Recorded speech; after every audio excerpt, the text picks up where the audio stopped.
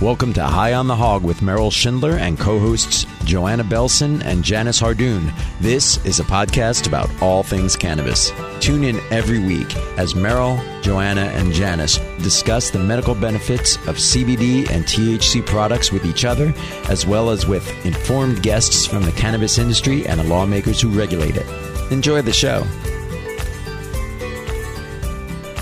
This is Merrill Shindler, and this is High on the Hog, the only show that deals with what the heck is CBD? What the heck is THC?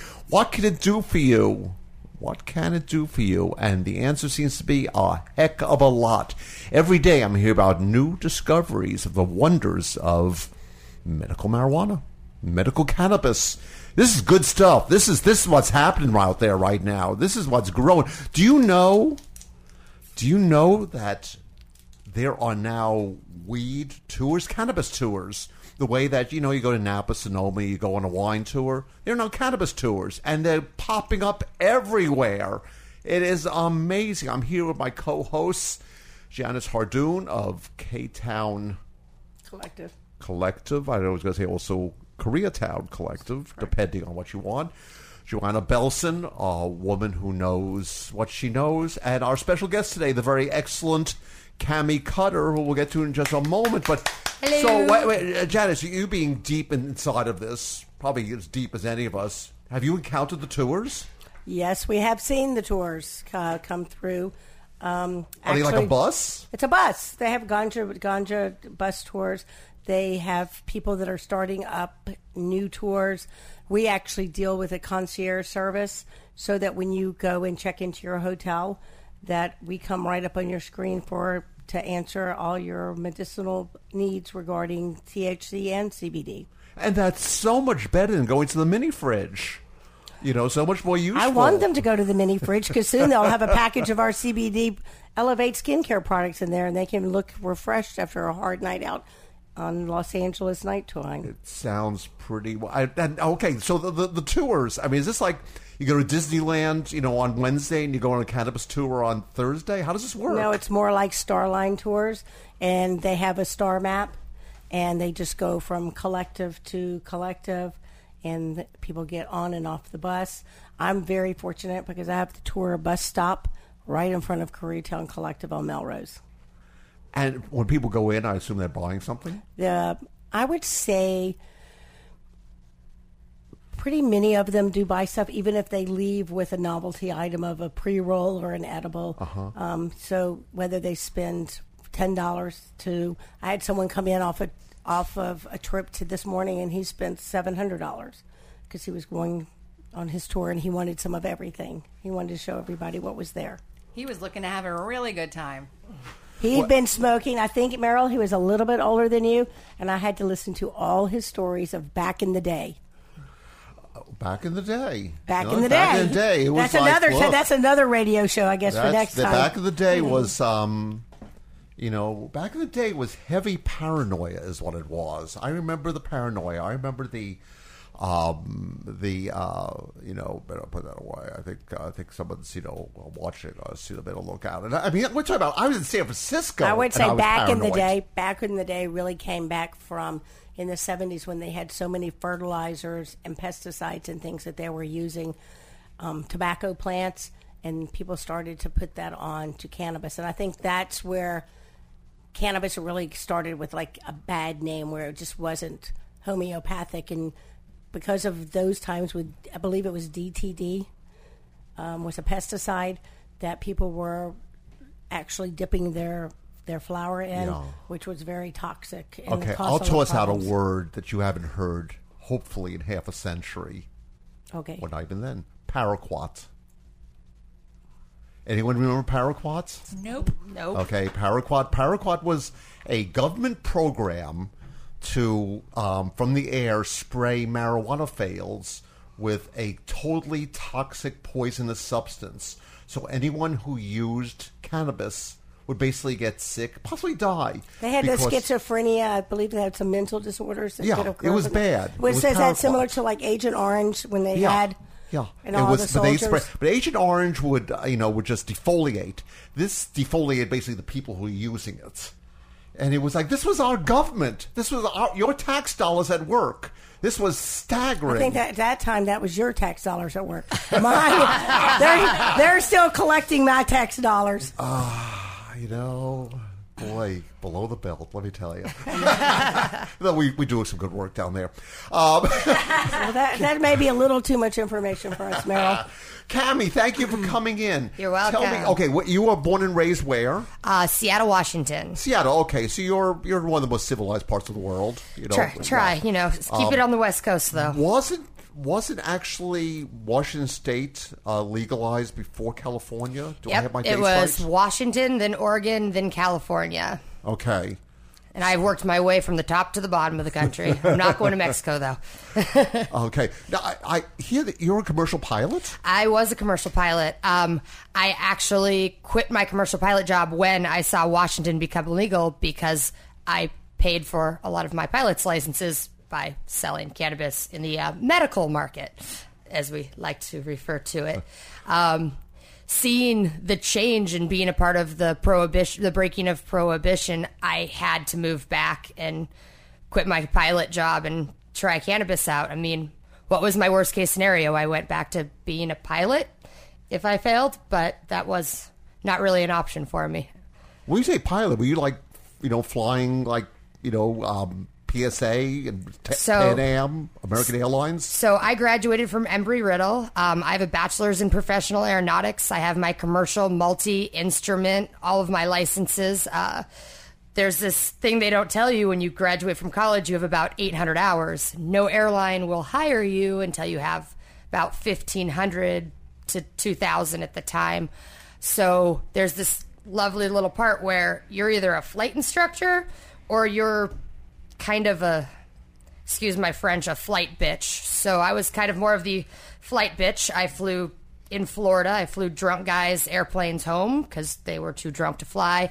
I flew planes for maintenance. I did general repositioning, and there's no money in flying after September 11th. And it's not something I enjoy flying as a hobby. As a job, not so much.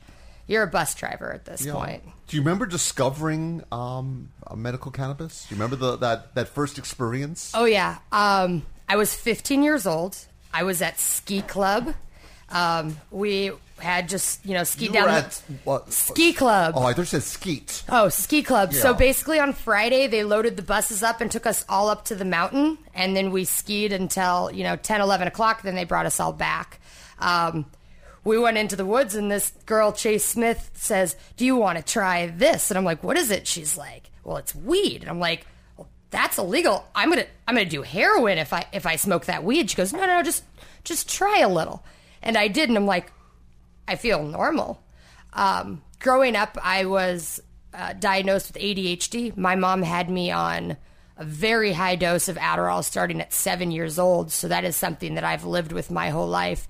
And that first hit of cannabis in the freaking trees, in the snow, I will never forget because I felt normal. My anxiety was gone. And after that, then I started to hide it. We went to Mexico for a family vacation, and I bought a little pipe. And then for that little pipe and wood shop, I made a little box to put it in that connected to the back of my desk. So it looked like part of my desk, but maybe you didn't know it was part of my desk. And I have smoked then ever since and kind of hid it from my parents up to the point that I quit my pilot job and moved back. And my dad was not so very thrilled with my change of occupants. I think for a lot of us who use cannabis for medical purposes, there really is that come to Jesus moment that you get, that nothing's working, the drugs are getting worse and worse and worse. I'm scared of them. I keep reading about all the addiction, and then someone says, "Try this," and you go, "Wait a minute, the anxiety is gone." Or in my case, the obsessive itching from a skin disease I had is gone. It's gone. Nothing with, very complex prescription pharmaceuticals was doing anything except getting me greasy. Yep. And this stuff it just stopped just like that. It's a and my miracle. inability to sleep, it just stopped just like that. And it was like I was able to get past the disease and, find cures for it and live, a fairly normal life. And it is amazing. It's the stigma of smoking, because until I separated from my ex, I didn't have a bong. I didn't smoke at home. And I took Xanax because I had a real anxiety disorder. And once I left and I started smoking because it was okay and there was nothing wrong with it. I mean, I had already been in the business for 10 years. And I started to use cannabis, and cold turkey, I was able to not have to take the pharmaceuticals anymore. It's absolutely amazing. And I've watched the change in people. For example, when I told my dad I quit my commercial pilot job to sell cannabis and start a distribution company legally, it was my birthday dinner, and him and my stepmom got up and made a big scene in the restaurant and basically disowned me in front of everybody. That was about 5 years ago. Fast forward to today, my stepmom and dad have their own CBD company they sell for, right? And when I got that call, I'm just like, you can't be mad, because it's the education, and that's all I tell everybody. Please just educate yourself, and if talk to someone, because you probably don't even realize what it can help. Like, you don't know what you don't know, so talk to someone who does know and get some cannabis in your life, because it probably helps a whole bunch of things you don't even know are issues. My father's 92 and has been going through a lot of health issues and had seizures because of a thyroid condition.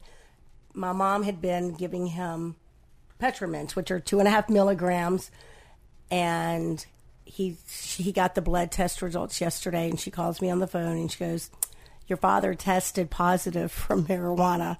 And I was like, oops, he's never had a drink in his life. He's never smoked in his life. But thank goodness the dementia will take over, and he doesn't know that he's now testing positive for marijuana. But he had horrible, leg cramps that were going shooting pains. And it's been the one thing that has controlled those sharp pains was the cannabis. I have a family friend who relies upon edibles for their tremors. It's amazing. Mm-hmm. She has tried everything. She's probably in her mid-70s, and she found these delicious gummies that really control her trembling. So it's a miracle. Plus, you get to eat gummies, which are always fun. Everybody likes gummies. Absolutely. However, not to deal with too much of the dark side here, but you, Joanna, you had sent along to me an article that was just in a recent issue of the New Yorker. And like most New Yorker articles, it goes on for longer than you want to read it. But it was all about how research is still needed. There hasn't been that much in the way of studies of long-term usage, of where it takes you, etc. Well, the United States government has been very generous in giving us the University of Mississippi, where they're doing their cannabis studies. If you look to see what they're doing there, it's really a laughable joke, because they're not doing anything. They're still controlled by big pharma, mm-hmm. and until they find a way to put big pharma at arm's length so that they can actually educate themselves, you're not going to see a lot of studies from the U.S. government. But considering the number of companies that are investing in medical marijuana, I would say that, and Big Pharma is probably one of them. Wait for them to get hit with their 280E. Those big companies will probably make a big U-turn. Yeah. But everyone's trying to get in on it right now. Everyone sees it as an opportunity until they get their taxes. But they're not going to change the laws until they can get rich themselves. And the crazy part about it is everybody's all excited about THC and CBD. There's actually 113 plus different cannabinoids that we haven't even researched about yet. And on top of that, there's terpenes and flavonoids. The terpenes are just now starting to be understood, and that gives the whole entourage effect of the cannabis. And nobody even knows what the flavonoids do yet.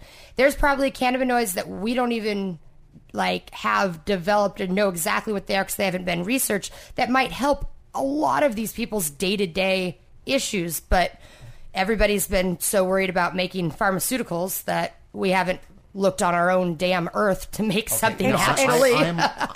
John, not to interrupt you, but to just go back and look at cannabis, it's the same thing as going into the rainforest to make antibiotics. Mm-hmm. It's a full plant, and people need to understand it's the full plant, it's the full spectrum.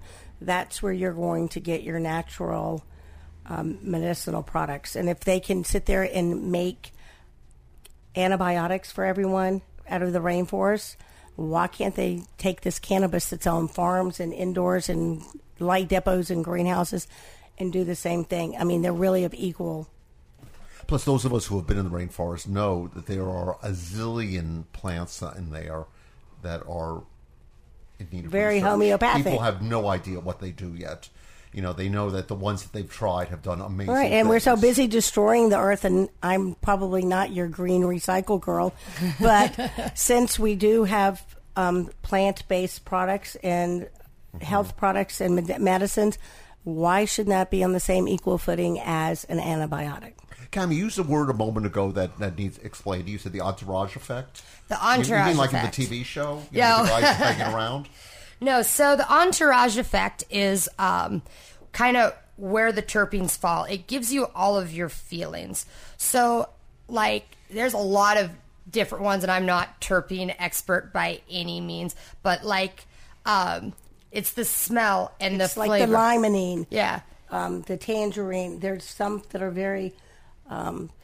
They give anti-anxiety properties, or like Stomach. myrcene gives you is good for sleep. Like a solid myrcene with a good CBN cannabinoid is going to be a cannabis product that's going to give you good sleep.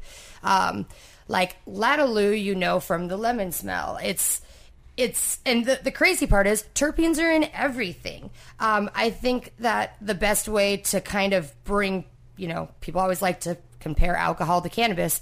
Your tannins in your wine are kind of like your terpenes in your cannabis. You can have terpenes in a candle. You can have terpenes in a tree. Terpenes are everything around you. Terpenes in all your food, and all Yep. your food products. So you have an orange, you have broccoli, you have... Everything has a terpene in it. Yeah, So you can have naturally extract the terpenes from a cannabis plant, or you could pull food grade terpenes out of foods that you eat every This day. is such a world apart from the old, yo, dude, you want to blow some J with me? You I even it's thought- like, who knew? I even thought alcohol, I recently read, has terpenes in Yep. it. They're just not highlighted as a selling point. And let's define terpene a little bit here. It's So a terpene is the flavor and the kind of the smell in the cannabinoids. So if you look at the actual physical cannabis plant, you know that glittery, crystally stuff on the outside of the plant? Those are your trichomes. Trichomes hold everything that you need to experience your high and your effects. Trichomes contain the cannabinoids, the terpenoids, and the flavonoids all together in there. So literally your terpenes are kept in those little tiny crystals that are on your cannabis. okay. Now you coming from Seattle, and you still have family in Seattle, which preceded Oregon, which preceded California. How have things? You probably had a couple of years ahead of us, right? How have things changed up there? You know, where will we be in California in a 2, 3, 5 years, however many years it was? So the crazy thing about it is, even though I have brought rec to 2 states now, this state is different since you guys had the Prop 215 medical program for so long. Your knowledge base of your general consumers and your you guys are so much more advanced in products than these other states have been. The one thing that is different is when rec comes in, it goes from being buddy-buddy to paperwork. It is a business now. There's no backpacks and, turkey bags. People are coming in briefcases. It's There's Sprinter vans. It's Sprinter vans. It's security.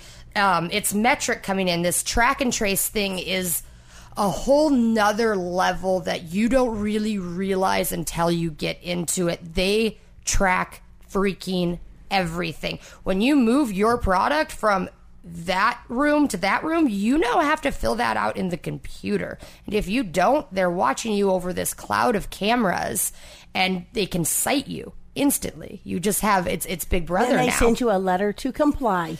Yeah, and it. I mean, they're really nice.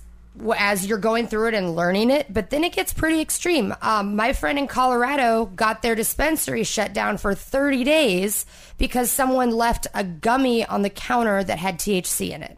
Like, that's ridiculous. Every night under Metric, you have to take all of your product off the shelf, and it has to be in a regulated type of safe. And then you put it all out just like a jewelry company would do, like if you're sell diamonds or something. Can you explain the term metric? Metric is the track and trace system that tracks seed to sale. They basically supply you with these RFID tags and then a computer system that tracks those, and so you can kind of see where the plant goes all the way from literally when you pop that seed to when it's sitting on the shelf in a package. So are you saying that with cameras all over the place, there are a bunch of guys sitting in a room somewhere? I always think guys who look like Stephen Miller, who are busy like watching everything you do. I don't think they're busy watching. They're probably... I might try and get that job this year. They're hiring. The BCC is hiring. So, yes and no. I think Oregon was such a small state that we had more people to enforce than we needed, which is the exact opposite of what you guys have going on here. Here it seems like they're going to be more kind of having you tell them when you're doing things that they need to watch. For example, if you have someone coming out to take testing, so if you need your product tested, they want you to inform them so they can watch the cameras when that goes down. If you have product that's being destroyed, you need to tell them so they can watch those when they're coming down. I think they want you to think they're watching you all the time, but if you're not screwing up, I don't think they're really going to be super monitoring. But I mean, is it cameras. Like, some windowless room somewhere in, a strange suburb where, a bunch of characters in dark suits with skinny ties are all staring all day long at screens?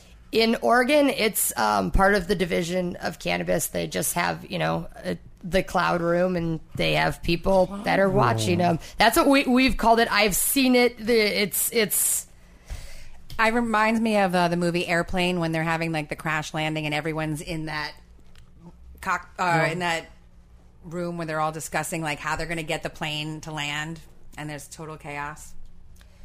And It's called the strategy room. Yeah. I mean, and I think more about Dr. Strangelove, by the way. I don't think California is going to have that, and I think Oregon was really weird because they gave out the initial amount of licenses, and there was only like 300 total for the state. Now, fast forward like 2-3 years, now they have 600 or 700. So I'm sure how they were watching us initially is not how they're watching Oregon now. I think we just started very, very small, and so they were way overboard. It's hard because California has had medical cannabis since 1996, I believe. Yep. And now you're going to try to go back and fill with that type of information now that it's become recreational. So what are you going to do with the people that have been doing it for so long? And the crazy thing is, actually, tomorrow, the 9th, is the last day that Prop 215 is in effect. After that, all of this old way of doing cannabis in California is completely illegal. At least they're keeping your medical. In Oregon, they said they weren't going to mess with the medical, and then they dropped the medical maximum to 100 milligrams and then taxed the hell out of it. There's this old... I'm going to try not to cry right here. There was this old vet that was always at one of my dispensaries that I dropped to, and he used cannabis because he didn't have to take all his pills. And he did like 1,500 milligrams a day. And I'd always give him taffies. Well, about 3 months into rec and then putting this medical tightening on, Rick wasn't there. And I'm like, yo, where's Rick? He's always here. Well, he couldn't afford his medicine. He passed away. And we can't give it to him for free anymore. So basically, do I have to renew my medical, or I don't even bother redoing it anymore? I mean, if you're going to carry more than an ounce, Merrill, I would renew it. If you're not, I think you're okay. Yeah, it's not worth the hassle. My medical is mostly edibles. Largely edibles. I don't think you really need your I like to go to this store with my dad who gets a veteran's discount. Oh, that's nice. For serving nice. our Is country. there an ARP discount I could pick up? Not yet. I think Tuesday. We'll have senior day on Tuesday. Us and Ross. Guess what? Senior in high Today's school. Tuesday. Yep, got to be 21 or over, remember, to consume cannabis in the state of California. Legally. You know, I mean, it was interesting when it was legalized recently in Massachusetts, and they were like, "Oh, it was like 2 places in the whole state." It was something incredibly finite, and the lines of people waiting for the places to open had been waiting all night long. It was just amazing. And it was like, you know, things get crowded here, you know, on a good Saturday night, am I right? You know, things will get busy. But otherwise, they're pretty much, you know, you could be pretty reliably walk through the door. I remember when it was medical, you had to, like, sit in an outer room, and, you know, you got buzzed in. I guess they just didn't want too many people in the store, you know, just for We security. never had the and buzzer stuff. that way. Okay. I mean, we tried to always treat it because it was. I represent the fastest growing demographic in cannabis, and those people didn't want to walk into dark glass rooms and where you're buzzed and things of that sort. Yeah. And I guess being on Melrose and being part of the community, people had a sense of safety and that they could come in and out, and they had a lot of information and a lot of their questions asked. So I didn't ever have that stigma for my patients. They felt like they could come in because it was well lit. It wasn't a dark place.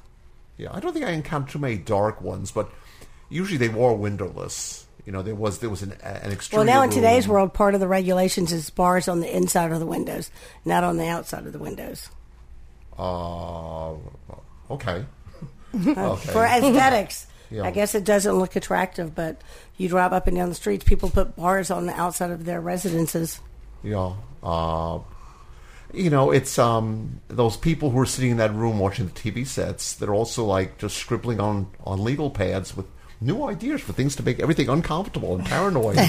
You know, kind of difficult. And how about if we had Big them, Brother is always watching. How about if we had them only wear brown shoes? The people working in the store can only wear brown shoes. Yeah, see, you can't work there. I'm so happy. I I'm never off. work there. Yep. You know, and as we got actually some feedback about the show, which I know you had seen, and it was very inspiring. It was like, you know, they said they love what we're doing here because it's not about rec, it's about medical, and it's really informative. And I think coming up on our next show, what we're going to deal with is, Cam, if you could stick around a little bit longer. Absolutely. And I think you've got maybe some CBD people coming along. We're gonna deal with what the products out there are for different stuffs, because there is confusion. I mean, you were mentioning the gummies before. Everyone likes the gummies because everyone likes gummies. I mean, that's just how it is.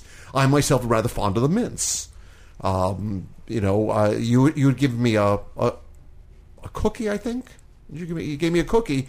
It was a terrible cookie. And it crumbled to bits. I did not make that cookie. I know. It was a terrible cookie. It was like whoa. It was a sample. Yeah, it was. Well, it was a sample cookie. Okay. It was a sample that I had got. It was a sample that I had gotten, and it must have gotten messed up. Because it was, you know, I mean, if it did the job, but it didn't seem to do much either. So, and therein is, you know, there is a certain wing and a prayer aspect, you know, which I think is, as maybe as control has gotten better, isn't quite happening, where, you know, not all products were created equally. So we kind of, you know, through a certain amount of experimentation, you discover what does and does not work best for you. I know is it the mints Kiva? Yes, they're Petromints. Petromints, yeah. They're very reliable. They're very reliable. That is a lot of people's best friend. The thing is that every single person has a different endocannabinoid system, and so every single product is going to hit every single person differently. The interesting part about edibles is, since it goes and is processed through your liver, it actually turns the THC into 11-hydroxy THC, which is 300 times more psychoactive. And so a lot of people are like, I'm only taking these small amounts and it's working, and then they'll kick up their dose and they're like, whoa, I'm not okay anymore. I don't understand how I was good on the 2.5, but now I take only 10 or 20 and I'm just floored. It's the same thing if you're going to take one Tylenol for 200 milligrams, or you're going to go take 1,000 milligrams. Yeah. You know, I think I got a D in chemistry. I'm beginning to feel it might have been an F. It's okay. My boyfriend did my whole chemistry year for me, because if you didn't pay attention from day one, you were toast. And I am so sorry that I did not do it, because I didn't know that I was going to have to rely on chemical in the chart. It's Merrill Shindler here with Janice Hardoon, with Joanna Belson, with Camie Cutter, talking about the wonders of CBD and THC and medical cannabis. It is a brand new world, and, you know, we're believers. We are true believers here in High on the Hog. We've got another episode coming up in just a little bit, so stay tuned. Or however these things are broadcast, it'll be along. It's High on the Hog.